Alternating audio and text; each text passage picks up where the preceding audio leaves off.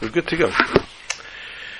Whew, sorry. Baruchim Abayim Hashem Hashem Berechnuchem Eveis Hashem. Welcome to our weekly Wednesday night shir, the Nishmas Nachman Yaakov and Tzvi Hirsch and Bat Sheva Chana, the Shalom Bas Bodl the Avram Shiyichad Me'evesim V'Geime.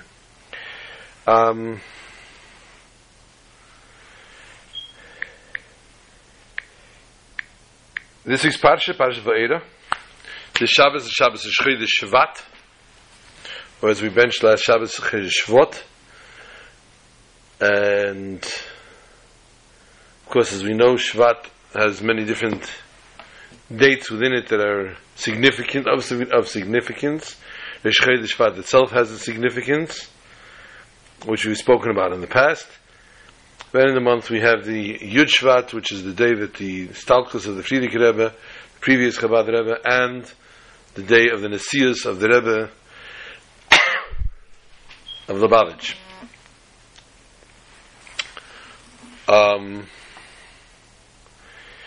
We need to have a double kugel for Shabbos. No, we need an extra kugel, of course, because it's a Chodesh.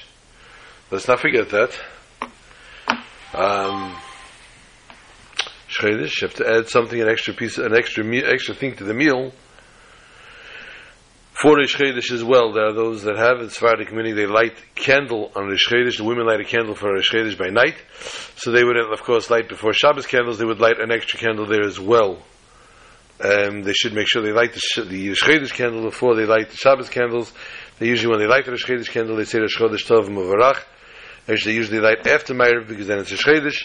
But since it's not possible because it'd be Shabbos, therefore they should light it, of course, before they light the Shabbos candles.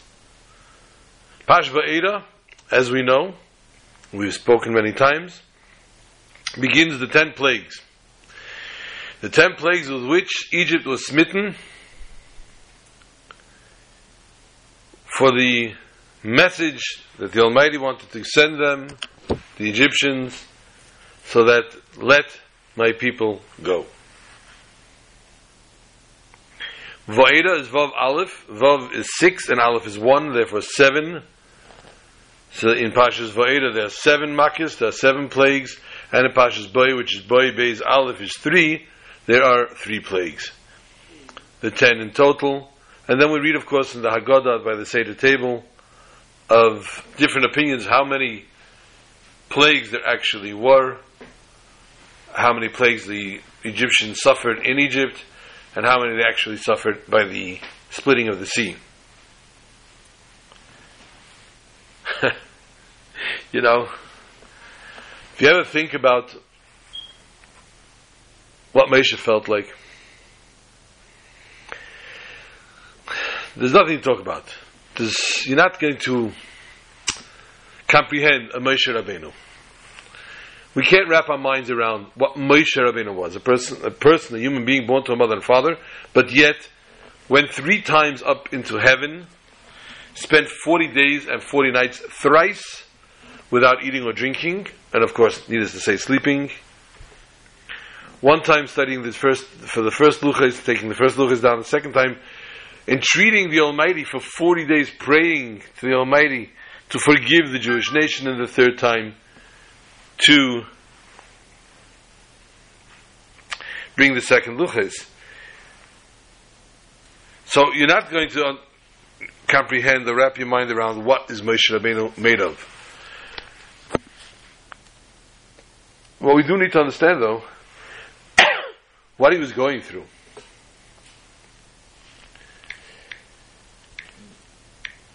He is stopped by the Eibishter, by the snare, the burning bush, given instructions to go down to take the Jews out of Egypt. We heard the dialogue we studied, we read about the dialogue that went back and forth between Moshe and the Eibishter, the Almighty.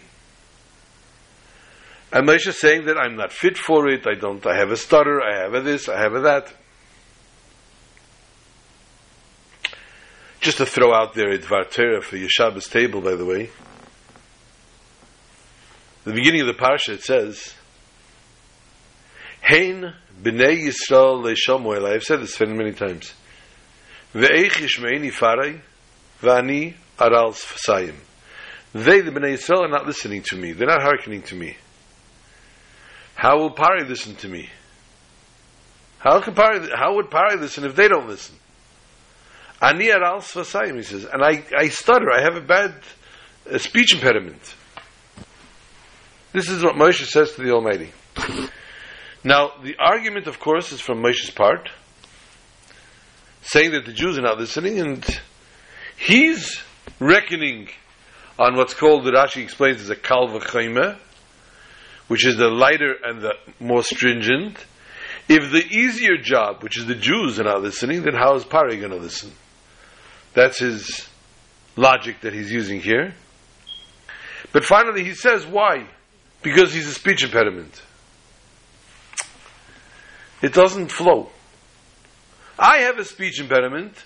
The Jews are not going to listen to me, and Pari's not going to listen to me. Why say, what is the Lashon? Heim b'nei Yisrael, they, the Jews, le'shamu elai, didn't listen to me in past tense. Eich yishma'eni fari, how will Pari listen to me in the future? And then to say that he has a speech impediment. Wrap your mind around this one. Moshe Rabbeinu is get a message to God. Dear God, you told me go to the Jews and tell them your message. Pokoid pakadati, I remembered you, and I'm going to take you out of the exile. If you recall in that conversation, says Moshe, I asked you, what should I tell them? Who should I tell them said this? What is your name? Moshe tried to get out of one of the holy names from God. What is your name that I should say, something you say, and who should I say is calling? So he says, so God told him, Eyah. So Moshe says, you know what, I went. I did exactly what you told me. And I told the Jews that God is taking you out of Egypt. You know what they answered me? He says, Moshe, do us a favor. Leave us alone. Moshe, let me explain to you, Moshe, there's an issue here.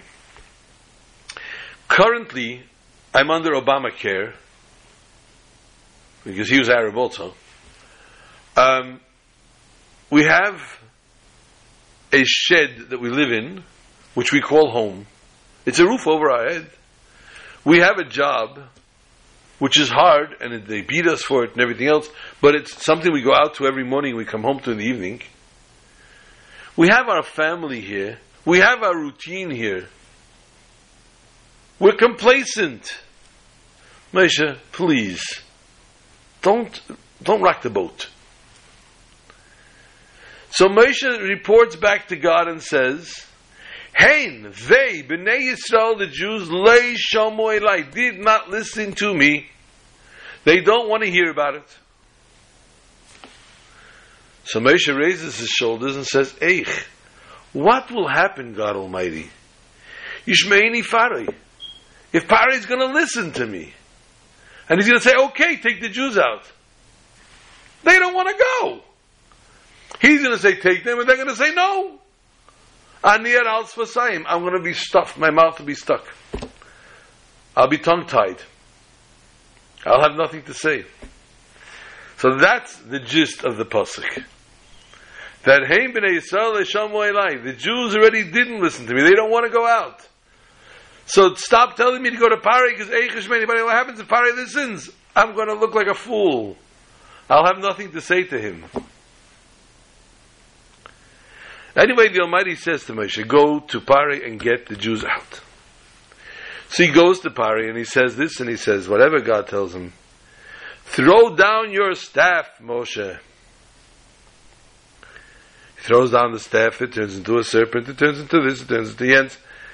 And then the serpents, all the Khartoumei Mitzrayim, the magicians of Egypt, also do the same trick, and they also make their staffs turn into serpents. And then the pasuk says a very interesting, you have to watch how the pasuk is written. The pasuk says, the staff of Aaron consumes the snakes, the staffs of the others. What transpired here? Aaron took his staff and he threw it to the ground, and it turned into a horrific looking snake, serpent, a dragon, fire breathing probably. The Chartumei Mitzrayim, the Egyptian magicians, the staff, the Parai staff, followed suit. And they took their staffs,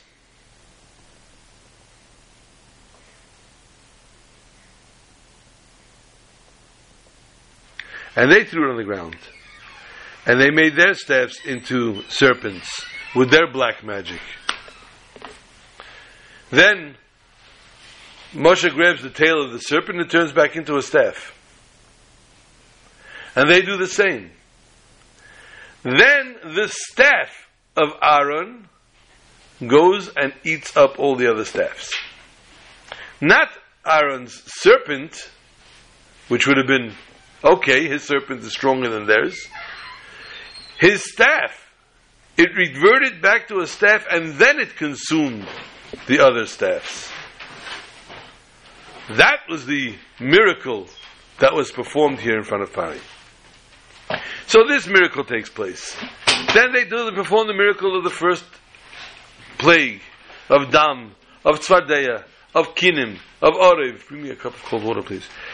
And he's bringing one after the other, he's bringing all these makkahs. And Pari keeps saying, no, no, no, I will not let them go. It's getting frustrating, God. You keep sending me, and you keep telling me to do another one, and I keep doing another, and I'm not getting anywhere. I look like a total idiot.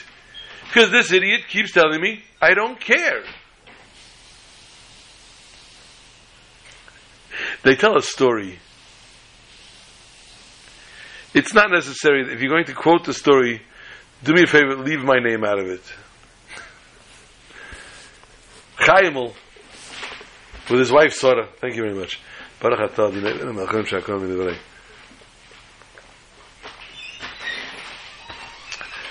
and his wife Sarah were two poor people, and they lived a very simple Jewish life. And Pesach was coming. But Chaim was an ignoramus, shall we say, an Amoritz. And he did not know what to do. How do we prepare for Passover? And neither did his wife. So his wife says to him, Chaim, well, you know what? If I'm not mistaken, our neighbor is a little more learned than us. Go knock on their door and ask them, how do you make Pesach? What do you do? So Chaim reluctantly goes out to his neighbor. But he's embarrassed. Knock on the door and ask, what do we have to do for Pesach? So Chaim has a different idea. He goes to the window. And he looks in the window. And he says, let me see how they're preparing, and I'll know how to prepare. He sees the wife is screaming at the husband. She has the mop and a broom in each hand, and she's beating on the husband's head. He never is sitting cowering in the corner, and she's banging away on his head. And she's screaming and yelling and kicking him.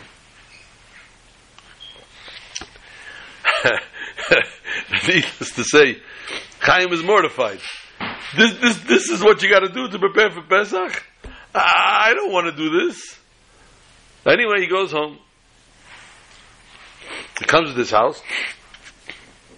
His wife says, no, what did they tell you? It's quiet. He's mute. He's not saying. He's definitely not going to repeat what he just saw. What did they say to you? He takes a cup of water, fills the cup, fills it with water, makes a bracha, starts to drink. Maybe she'll leave him alone. And she starts getting more and more irritated. Finally, she takes the broomstick, out of frustration, starts beating Chaim over the head. What did they tell you already? What did they say? How do we prepare for Pesach? Chaim was sitting in the corner cowering, and he's crying, and his tears are coming down his face from the pain, and he says, But you know already. Why did I have to go look by the neighbor?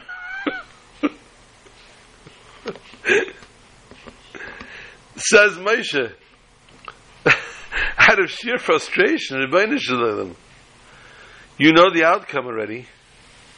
Why do you keep doing these things? You could take the Jews out without any of these makkahs. And never mind that. Why the dialogue? Why do I have to keep going back and telling them? Just give them 10 makkahs. Give them all in one day. I don't care what you do to them. And then let the Jews go. Why do I have to keep having this dialogue with Parei? And this is therefore, says the Eibishter, Moshe, each time you go is recorded in the Torah. Torah Lashon Hara. Each time you have a dialogue with Parei, even though it's Parei the Rasha, the wicked Parei, there is still a tayelas to this. There is still a reason for it. And it's a lesson for each and every one. And therefore, you need to go back again and again and again until Makis, Cheres, until the Jews will be freed.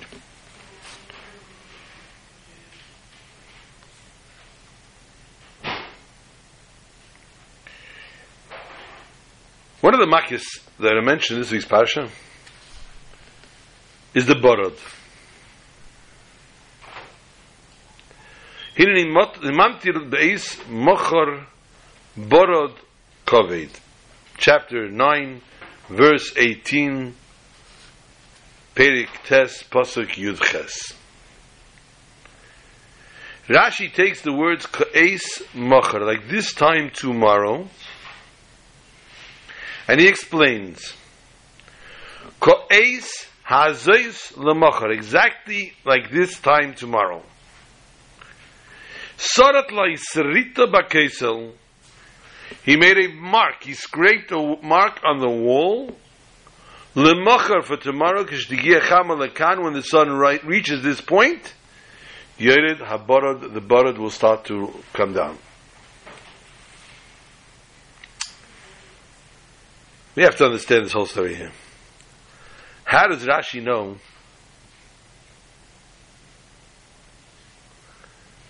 that Moshe didn't only set a special time with Parei when the bird would come down, but that he actually made a mark in the wall to say that tomorrow at this point when the sun reaches this line. And don't tell me this is the only way to tell time, because they definitely had their forms of telling time, whether it had been a sundial or the sun on the water, or whatever it might have been, the sun shadows. They knew exactly how to tell time, where was middle of the day, where was evening, where was it.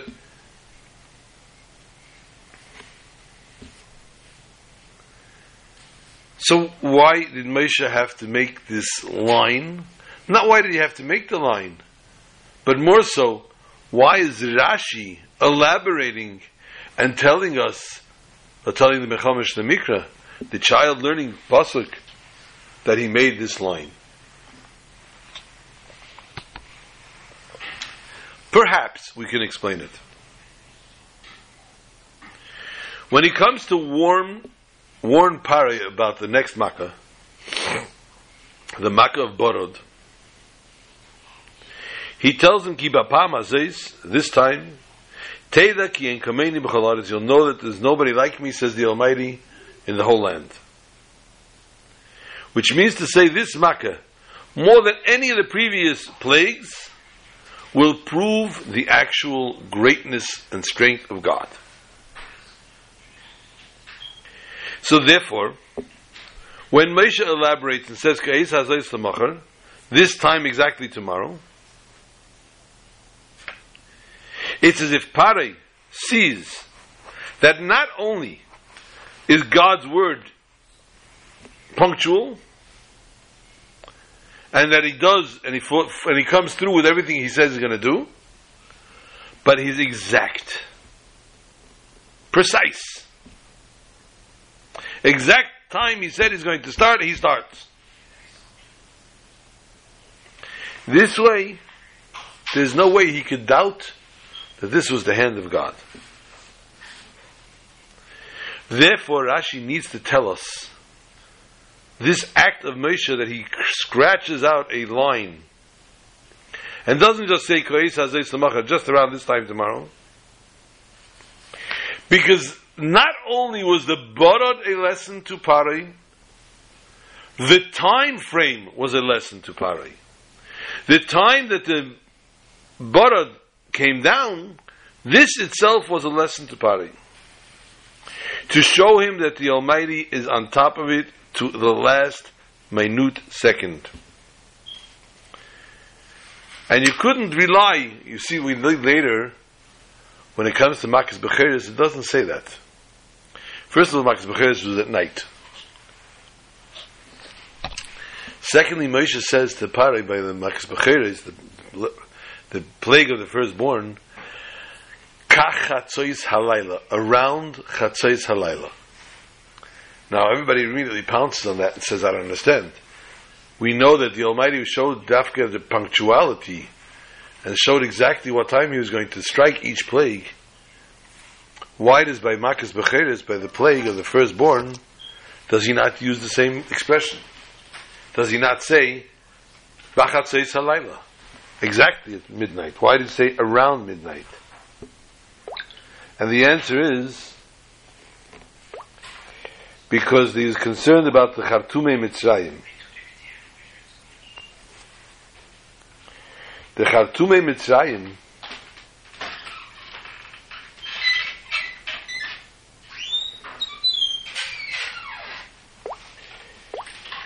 the stargazers of Egypt were not so prompt. Because they were not so prompt, therefore,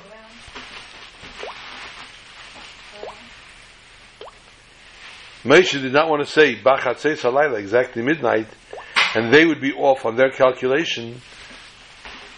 What was it? Hung up?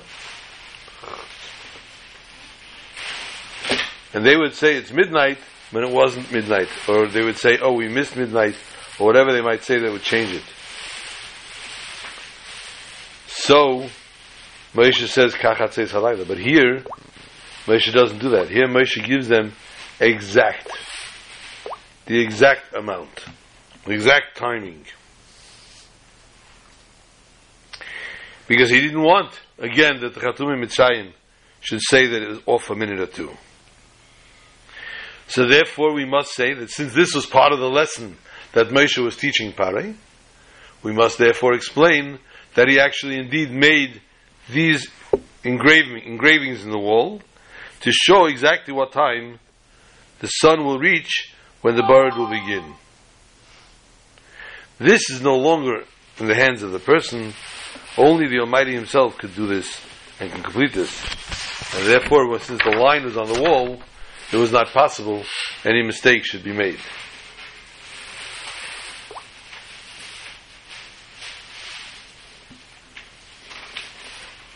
What was the Barad? Reverting back again to chapter 9, verse 24.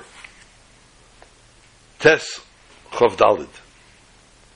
Vahi Barad ve'eish mislakachas b'seich habarad.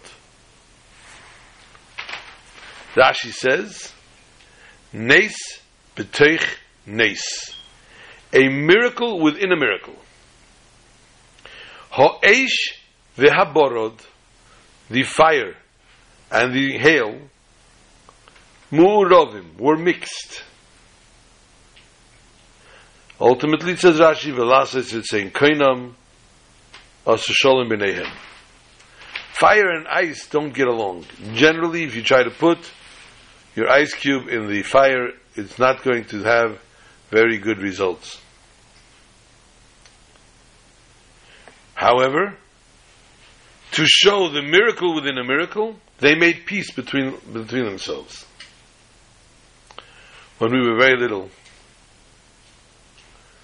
we had to read a reader in school. And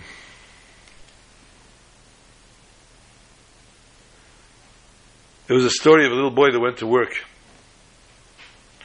And the first day, the person paid him with a coin. And he's proudly holding the coin in his hand. He's coming home with his day's take. And he tripped. And the coin rolled out of his hand, and he lost it. He came home very heartbroken. His mother said, "No, my kind. You worked today?" He says, "Yes." "Did you get paid?" He says, "Yes." "So where is it?" He says, "He paid me with a coin." "With a coin?" Yes. "Where is it?" "I was holding it in my hand and it fell. I lost it." "Ay, my tired kind. A coin," she tells him, "you put in your pocket." A lesson. And a well-driven home lesson. Mommy tells that child, a coin you put in your pocket, you don't walk around your hand. The next day, the young fellow goes back to work. And he gets paid at the end of the day with a pound of butter.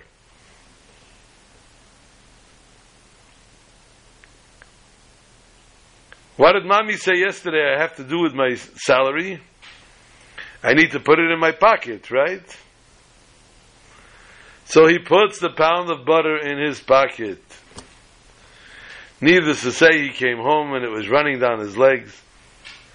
And mommy said, "You got paid today?" He says, "Yes." He says, "Where'd you get paid?" "Butter." "Where is it?" "I put it in my pocket like you told me to," and it was all melted. Oy, my narish kind. Butter you put in a bucket of cold water so that it stays butter. Okay. The next day he takes with him a bucket of cold water to work. At the end of the day, the balabas pays him with a cat. And he tries to put the cat in the bucket of water, and you know the results that come out of that. Anyway, this is a story that I had to read in my class 55 years ago. Oh my gosh. That's absurd. I hope you're coming February 4th for Shabbos, right? Yes? He's making faces at me. Listen, you know that Trump took back that money that Obama gave to the PA. He's defunking it. Because we can do things over there with the IRS also, so... Anyway, the shalom was made, the peace was made between the ice and the fire, and they come together to punish the Egyptians. They're getting pelted by hail, and when the hail pelts them, it sets them on fire as well, and sets everything on fire. The Sefer Maskil David, which is a commentary on Rashi, and he explains this Rashi. There's 4 ways of explaining something: Pshat, Remez, Drush, and Soid. He explains it with Soid, the secret of Torah. And he says this combination, this mixing of the fire and the water, shows the generalization of the attributes of Rachamim, of compassion, and of Din, of judgment. Because Mayim, water, comes from Shem Havaya, which is Rachamim, which is compassion, the name of God, which is spelled Havaya, Yud Kei Vav Kei. And Eish comes from Midas Hadin, which is Elikim. It comes from judgment, and therefore they have the 2 different sources they come from.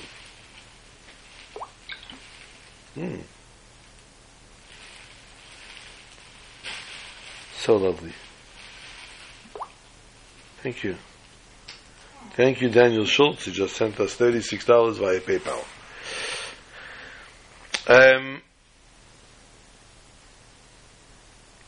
Yeah. So now being together, the concept of Kudshe B'richu, Havavaya, and Shchinte, Din, the compassion and the judgment being combined, Al Yidei HaShalom, through peace. And this is therefore now explaining how the Makkah, when it comes to this plague, Rashi writes, like we said before, that he made a engraving on the wall, that the sun will reach to this point, because the scrape in the wall, the scratch in the wall, and also the sun reaching the wall, this epitomizes the concept of unity between Kudshe B'richu and Shchintei, the Almighty and the Shekhinah. This is all brought down inside from the Zohar in Parshat Mishpatim. Let us add a little bit to this. Rachmim and Din, compassion and judgment. Within this plague, we understand in the simple form of the pasuk. Who's that? Makas Borod was especially different than all the other makas and all the other plagues, with two extremes. One extreme, it begins the concept of the din, a very, very severe makkah.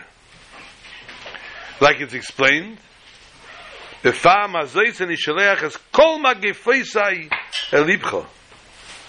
chapter 9, verse 14 and 15.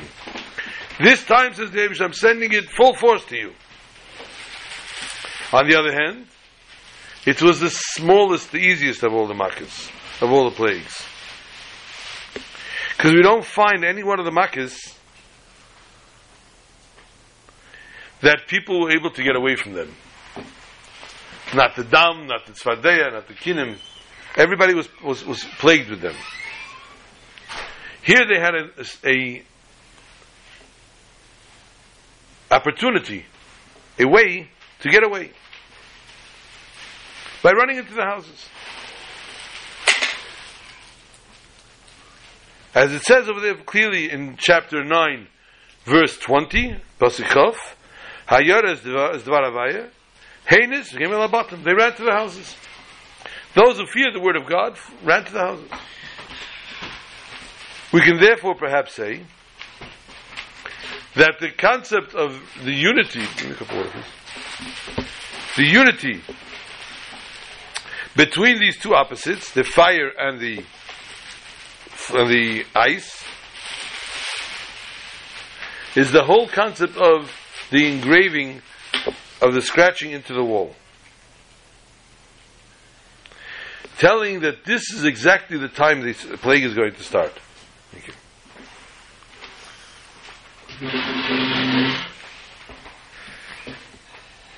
For although the Makkahs themselves came from Shem Havaya, from the name of God that means compassion,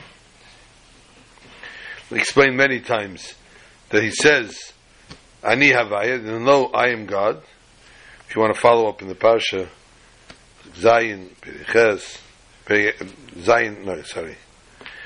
chapter 7, verse 5, chapter 7, 17, chapter 8, 18, etc., where at the end of the Makkah, or before the Makkah, before the plague, the Almighty says, he'll know Ani Hashem, that I am God. And by Borod itself it says, V'havaya nasan keles u'borod, that the Almighty himself gave the thunders and the Borod. That Shem Havaya itself was higher than time. The name of God, that's Yud Kei Vav Kei,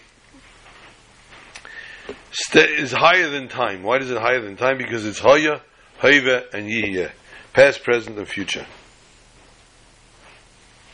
all in one. And together, this comes to the Tachlis Hadiyuk. It gets exact time when this Makkah is going to arrive, and this is therefore engraved in the wall.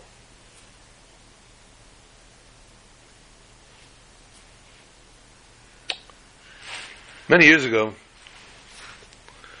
there was a young rabbi who was ordained, smicha, wasn't married yet, and he was going out to some remote town in Russia to make the Seder. To make a Seder for Passover. They were anticipating in this town 300 people to come to the Seder, men, women, and children. Okay, nice amount, a nice Seder. So needless to say, he had to come out a few weeks before to arrange. He comes out a few weeks before, and he goes to the rabbi of the town. The rabbi of the town introduces him to the mayor, and they tell the mayor what they want to do. He's coming from America, and he's coming here to make a seder for Passover for the Jews. How many Jews? Oh, we need a place for about 300 people. The mayor is thinking and scratching his head, where could I possibly give you a venue in this town that would be able to fit 300? He says, there's one place, the old communist hall.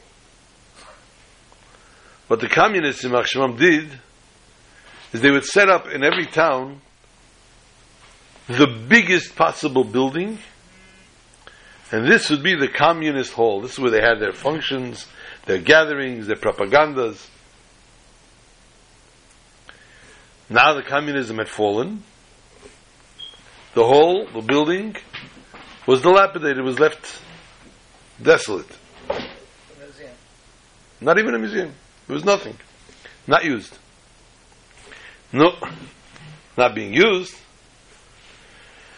So the mayor takes the two rabbis to this place, and it's taka run down, but it's taka big. It's going to take some work, and there's ample time for the work. Let's roll up our sleeves. And they brought in people to paint, to clean, and of course, needless to say, to make this new kitchen, to kasher the whole kitchen, so that the food could be cooked there and have to be supervised, make sure no chametz gets in there, and to make sure that it's all Pesach dik, and to make sure there's enough and there's everything. It was a balagan, but it was a beautiful job. Job well done. Comes to Leil Seder, and there was 300 people signed up, and they all come to the hall. And they all sit down after a while. Took a while to get everybody to sit down, obviously. You know how Jews are. One of the reasons, they used to complain, El Al stands for every lift-off, always late. Used to say the word El Al used to stand for every lift-off, always late. And they didn't understand, why is El Al always live? Why do you always leave late? Why can't they leave on time? Doesn't the airport control the flight? Yes, it does. But the Jews get on the plane, and everybody sees each other. Chaim was Machster, Shleima, how are you? Chanchi, how's you this? And how's the Jens? And nobody's sitting down. The stewardesses are screaming and yelling. The pilot's on the microphone. Everybody gets seated, put on your seatbelt so we can take off when they can't get out. Because keiner will sich wegsetzen. Nobody wants to sit. Yeah. You never flew out. It happens all the time. They're always screaming, yelling, everybody please be seated, please get a seat, please get your seat. It's a riot. And this one's taking his peklach, and this one's putting his stuff up, this one's putting his stuff down. This one's got his talis and film in the middle of the night. He needs his talis and film at 11:30 at night flight, and he's looking for his talis. What are you looking for your films on 11? Because when I wake up in the morning, I want to be able to daven. Sit down now, put your seatbelt on. Oh yeah, wait a minute, I forgot my kapelich up on top. I need my kapelich. What do you need your kapelich for now? I need my kapelich, that's it. Hey, genug shein. Anyway, here it took 300 people to sit them all down to the Seder. It was a trick.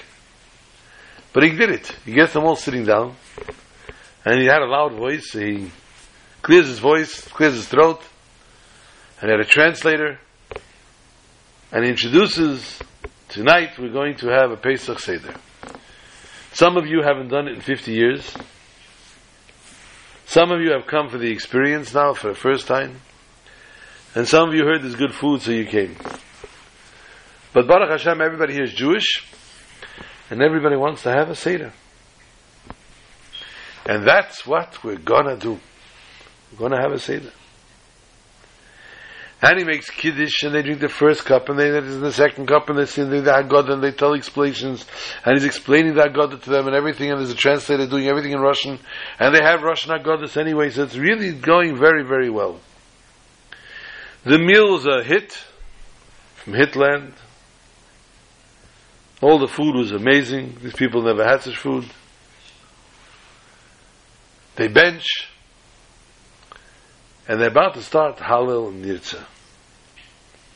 Prior to starting Hallel and Nirtzah, well, actually in Chabad, we pour, you don't have his cup before for benching, but they pour the 5th cup. Everybody's got their 4th cup, they're very happy about that, but now they pour a 5th cup. And the young rabbi gets up and he says, ladies and gentlemen, we've been discussing the exile of Egypt, the Golus of Egypt, the Exodus, etc., etc. We, on the Leil Seder, on the night of the Seder, we fill a 5th cup of wine. This cup is referred to as Kos Shel Eliyahu, the cup of Elijah the prophet. And this resembles the redemption of Mashiach. Mashiach is going to come and take us out of exile. All of a sudden, one of the people stands up and he says, excuse me. Everybody's heads turn. Listen, Rebbe, he says. Slushna. You made a beautiful Seder. Balshoy Spasiba. The food was amazing. The wine is delicious, the matzahs were fantastic.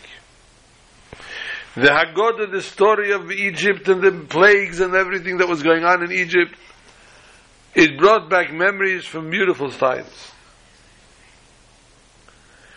Listen, Rebbe, and then Nimnoshke problems, because there's a little problem here. We're not little children here. Don't sell us on this Mashiach story. Don't sell us on this freedom of us all going to Israel, being taken out of exile to get... That's already, you're exaggerating, you're overdoing it, you're overstaying your welcome with us. And everybody is looking around at each other and shaking their heads. Yeah. And Etzem Zach, he's telling them, this is the way the rabbi overstepped his boundary with this Mashiach story. We don't want to hear about this Mashiach story. Baruch Hashem, with Siyata D'Shmaya, the rabbi had a comeback. And he says to the fellow, can you do me a favor for a moment? I want you to look around the room here. Don't look at the people. I don't want you to look at the men, the women, the children. I'm not interested in looking at that. I want you to look at the walls and the ceilings, the floors, the doors.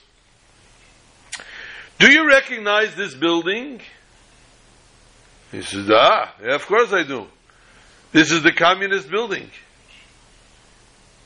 He starts to laugh, the rabbi. He says, I want to ask you a real direct question. 15 years ago, if I would have told you, I would have come to your house and pointed at the communist building, which everybody shook in fear when they saw it. It threw fear over everyone when they saw that building.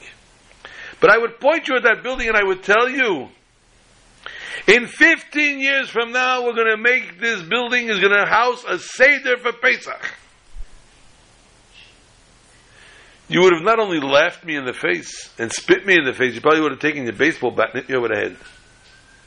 You would have said, I'm a total Michiganer. I ask you, my friend, he says, are you sitting here? Are we having a Seder in the house of the communists? The man was dumbfounded. And everybody around had the same expressions on their faces. They all saw, you know, you're right. This is the house of the communists.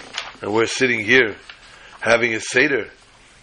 That means that the Almighty can do very, very great miracles, including sending Mashiach.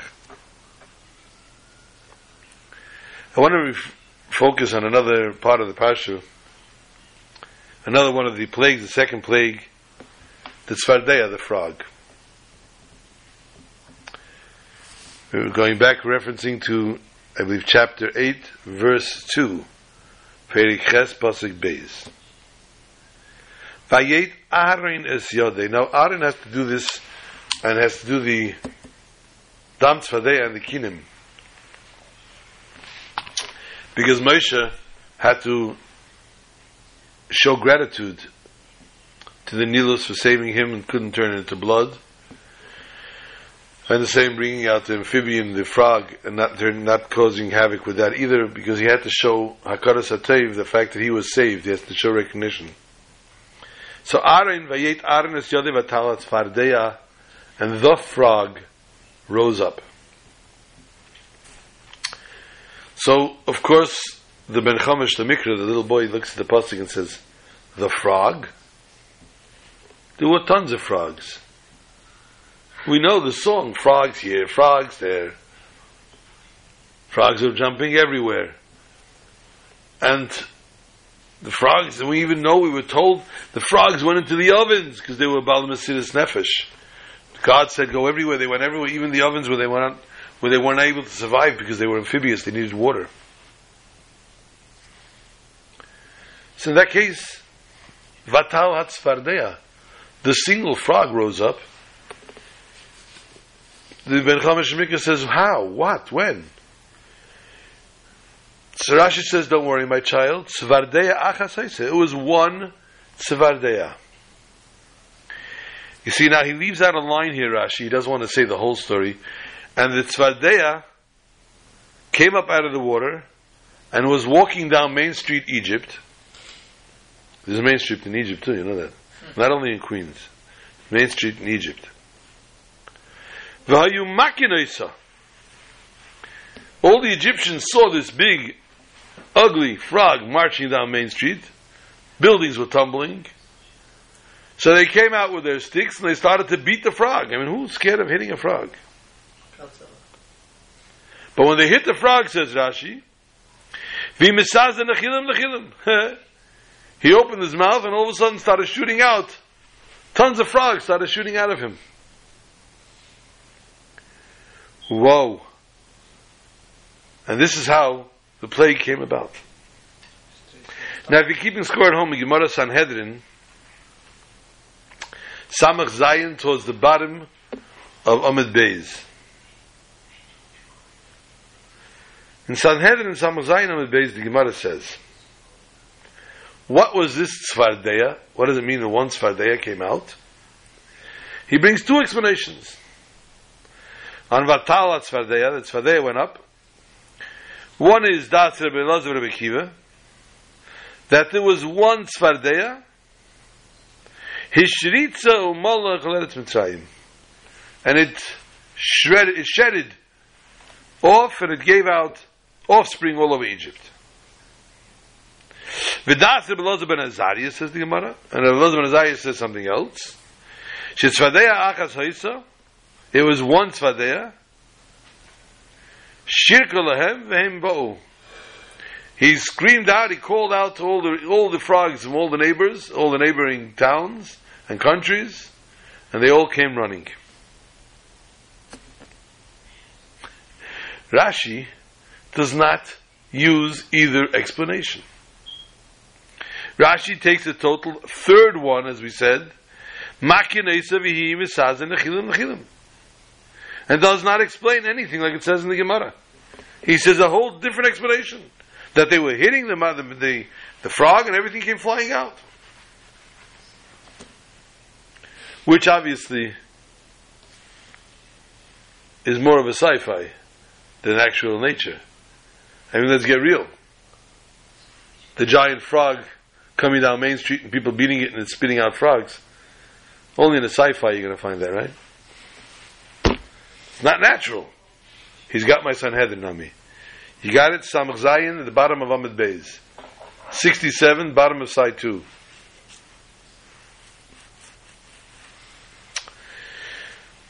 The truth is like this. What's Rashi's question here?